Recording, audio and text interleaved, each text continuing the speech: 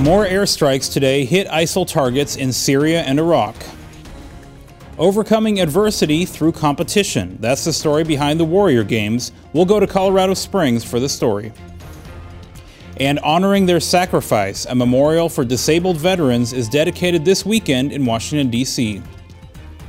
Welcome to DoD News Now. I'm Sergeant Adam Ross. The U.S. and partner nations struck ISIL targets in Syria and Iraq again today, hitting oil refineries, a training camp, and an ISIL garrison.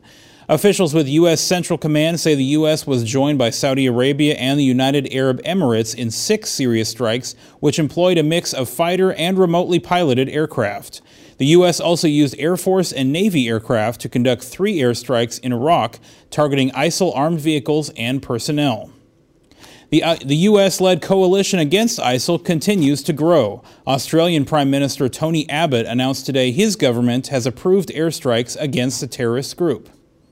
Today, Cabinet has authorised Australian airstrikes in Iraq at the request of the Iraqi government and in support of the Iraqi government.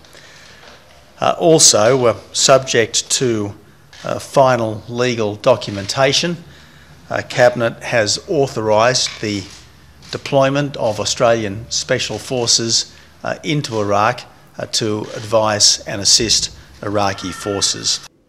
Meanwhile, British Prime Minister David Cameron announced the UK will deploy 2 more Tornado fighter jets to join the air campaign against ISIL.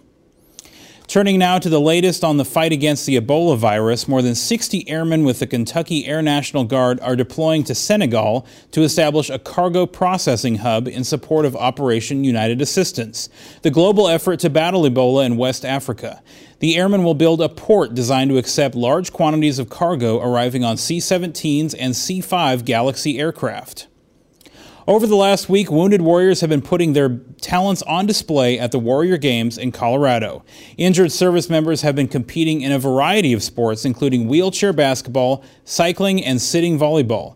Petty Officer Lori Bent has been in Colorado Springs all week for DoD News, giving us a behind-the-scenes look at the games themselves and the men and women taking part. We're reporting here from Pikes Peak in Colorado Springs, and we're about 14,000 feet above sea level. It is tough to train and compete here, but for most of these athletes, this is the height of their sporting career. I needed something to relate to, something to relax, something to have fun with, and that's exactly what these sports and these programs do.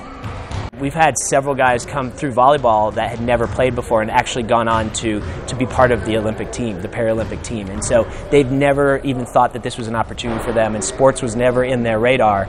And then all of a sudden they're like, hey, my whole life has now been repurposed.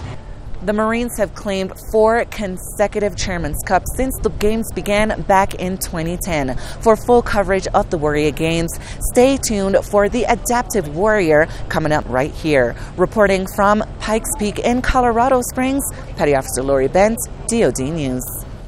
This weekend, the first national memorial honoring disabled veterans will be dedicated in Washington, D.C.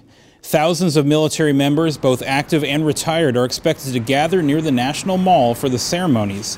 Vietnam vet Dennis Joyner says he hopes the memorial will remind Americans of the sacrifices made by disabled veterans. When the last battle's fought, the last soldier comes home, the war is over.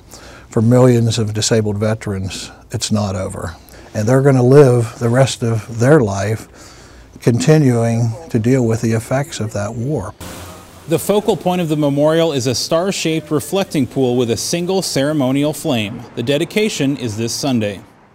And that's it for this edition of DoD News Now. Coming up this afternoon on DoD News at 15:05 Eastern, join us for Adaptive Warrior, a close-up look at the athletes competing at this week's Warrior Games. I'm Sergeant Adam Ross. Keep it right here for the latest in DoD News.